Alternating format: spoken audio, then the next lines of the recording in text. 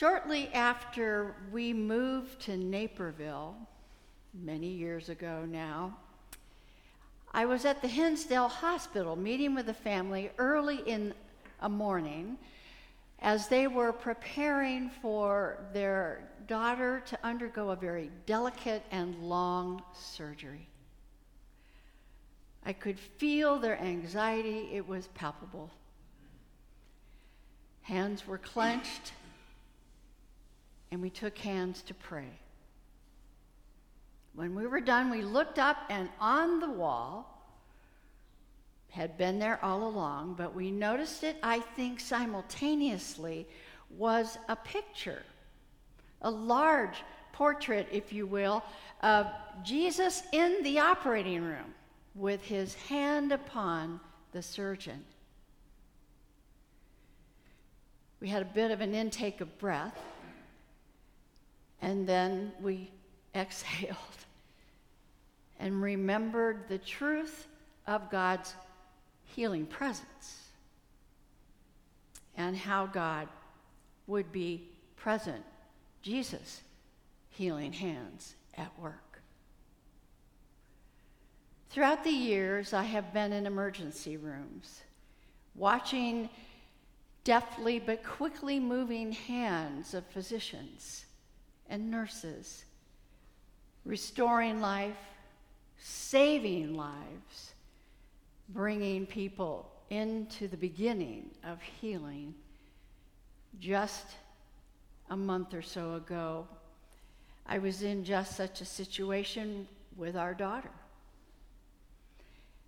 And I found myself remembering that portrait as everyone moved quickly and those hands were at work.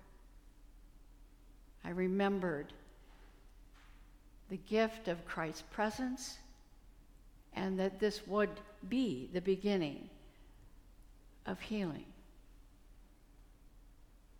You know, our hands, such as they are, take out your hand a moment and look at your hand. I mean it, look at it. Humble hands, large, small, straight, gnarled. What a gift they are. And we do often take them for granted. And I tell you what, when they're not working so well, we notice. We do notice wonderful gifts from God. Well, my fascination with hands actually began many years before these experiences of ministry. At the beginning of ministry, when I was also an expectant mother, and my father-in-law gave me that green clay relief of hands as a maternal symbol, I'm sure, but also as the sign of God's reaching out to each and every one of us. It would remain in my mind as I went through the rest of that exciting time, and I would never forget it, as so often babies cling to your hands and you extend your hand. You use them so often with little children. So over the years, I have this collection of hands. They do remind me of our Heavenly Father, perhaps of that beautiful picture in the Sistine Chapel, God reaching out to Adam from the very beginning. Since then, I don't take my hands for granted, and my hands have now become like the hands of my mother and my grandmother. Gnarled. I have to work at them a little bit more. But I'm grateful for the ways I can continue to use them. When I think of hands, our hands, God's hands, creative hands, do we not imagine God's creative power, God's gracious provision, and also God's invitation to each of us to serve, to praise, to employ our hands in Jesus' name. There are nearly 500 references to hands in Scripture. It's almost as much as that little word, fear. I think it's important that we know that Scripture holds for us a story of God's beginning and will carry us all the way through. And so if we look at Scripture from the beginning, we see that God, in all God's creative wisdom, made us tactile creatures. I'm a visual person as well. It helps me grasp something. Sometimes I need something to hold on to. And God put us in this world that is very much a world of touch. We are people who depend on the importance of touch. Well, this morning I want you to think about this tremendous gift from God. We began in Genesis, and from our scripture, we learned that humans have hands that go to work. We learned that hands are movable, they have dexterity, they reach out, and that they can work for good or for evil. They can work for knowledge and understanding, or they can work for self-importance or what feels like their own desires. So we learn right away. We learn about hands as blessing. We think of Isaac and Jacob. We think of blessing and anointing. We think of Samuel and King David. And if you go to Exodus, one of my favorite images of all Scripture is the picture of Moses, the image of Moses holding in his hand the staff that parted the Red Sea and allowed God to deliver from the hands of the Egyptians, a chosen people. Hold that staff high, Moses. I say that a lot when I'm flying. Keep it up. I want to get to the other side. So as we look at Scripture, beginning at the beginning, we see kind of an evolution of this important image and tool in our lives. We learn about the hand of God, what it means to be held in God's hand, and we learn about being delivered into the hands of those who might be against us. We learn about using everything that we are to praise God. We think about the Psalms in particular are full of descriptions of God's creative, powerful, forming, guiding, upholding, sustaining hands in such a way that it covers every emotion. And today we looked at Psalm 90, this idea of prosper the work of our hands, God. Make sure that you're at work in and through what we're doing. And I love that word prosper. And it means so much more than just prosperity. It means so much more than wealth. It means well-being in every aspect of our lives. It means God is manifesting in and through us, offering us favor and grace. In the Hebrew, it means to advance, to progress, to succeed, to have a vision. And then if you go to the Greek, it literally means, and this is wonderful, it means to offer help on the road.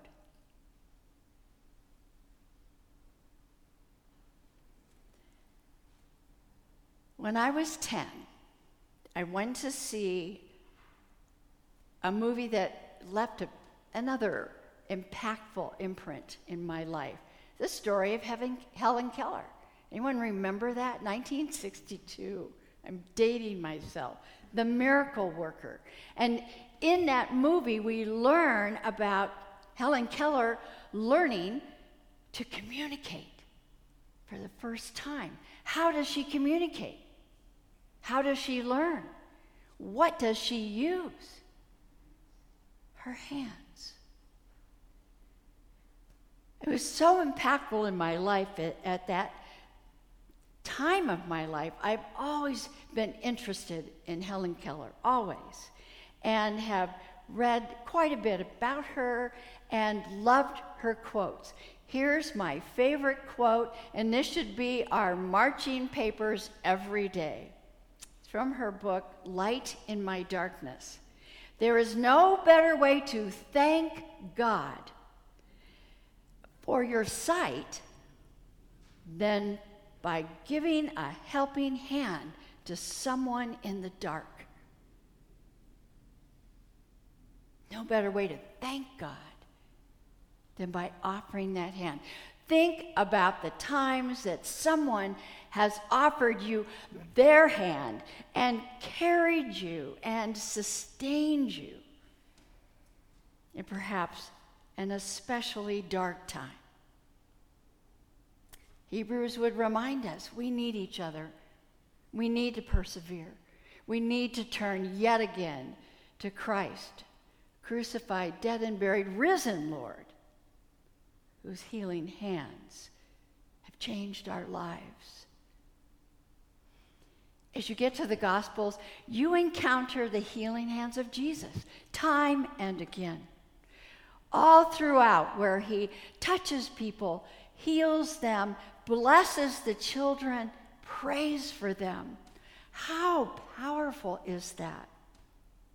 I turn to that again and again, imagining in some of my most difficult times that Christ is putting his hand on my shoulder, laying his hand on my loved one, and bringing an opportunity for new life. We think of his hands on the cross. Do we not think in John, the Gospel of John, when Thomas said, unless I stick my hand, my fingers in the very wounds of his hands, I will doubt. Well, we thank doubting Thomas for in the end his conviction of faith. Do you know that at the end of life, when you cannot communicate, I am sure you have experienced this. You can always communicate because you can take someone's hand. One of their last forms, a person's last form of communication is touch. Oh, the Lord our God, in all good wisdom, made us a tactile people in a world filled with touch and communication. So when we get to Hebrews in our scriptures this morning, we hear about the hands of the living God. No statue, no God dead and buried, no, the living, risen God for each and all. We think of Christ's sacrifice and we hear the words of the Hebrew author saying, hold fast to the truth you have been given. Cling to that. That's what you cling to. Persevere.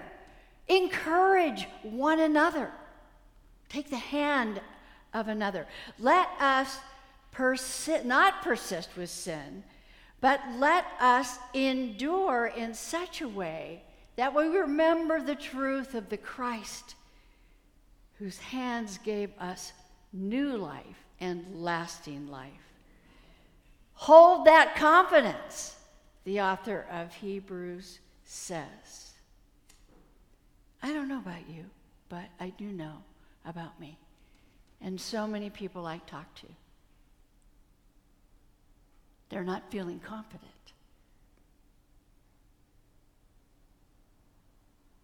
How are you feeling this morning? Did you read the newspaper this morning with coffee? Did you listen to the news? Something devastating happened in your neighborhood?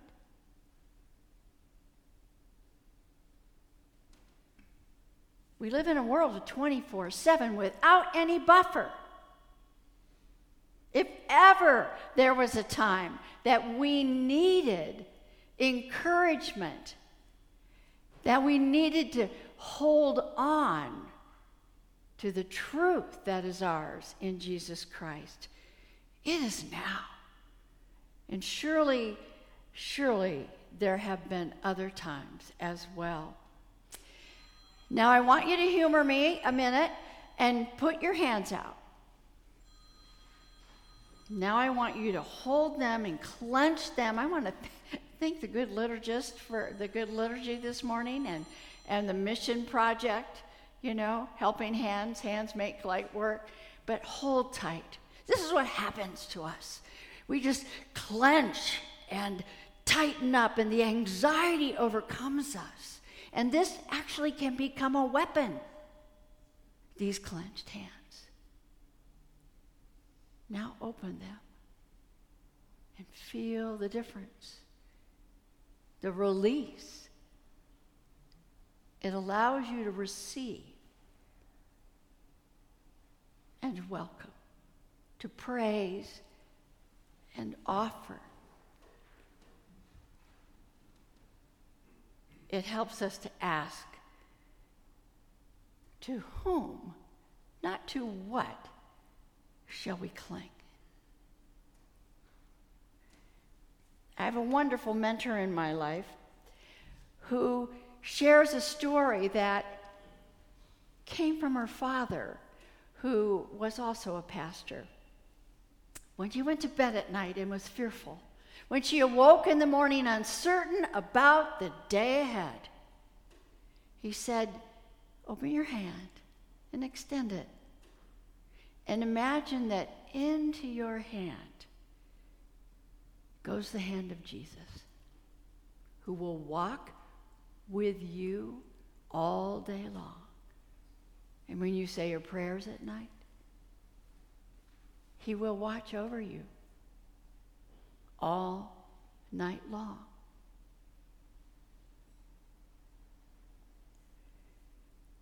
There was a wonderful song that was written many years ago now. You'll recognize it.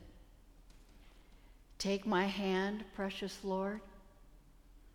Perhaps in this uncertain time of many divisions and many strong feelings and great uncertainty and tremendous need for the church to be alive and at work and present, we might begin our day. Take my hand, precious Lord, and just hold it out and imagine Christ has put his hand in yours, and it will help you do what you think you are not equal to. Precious Lord, take my hand. Lead me on. Let me stand. I am tired, I am weak, I am worn. Through the storm and through the night, lead me on to the light. Take my hand, precious Lord. Lead me home. In the name of the Father, and the Son, and the Holy Spirit. Amen.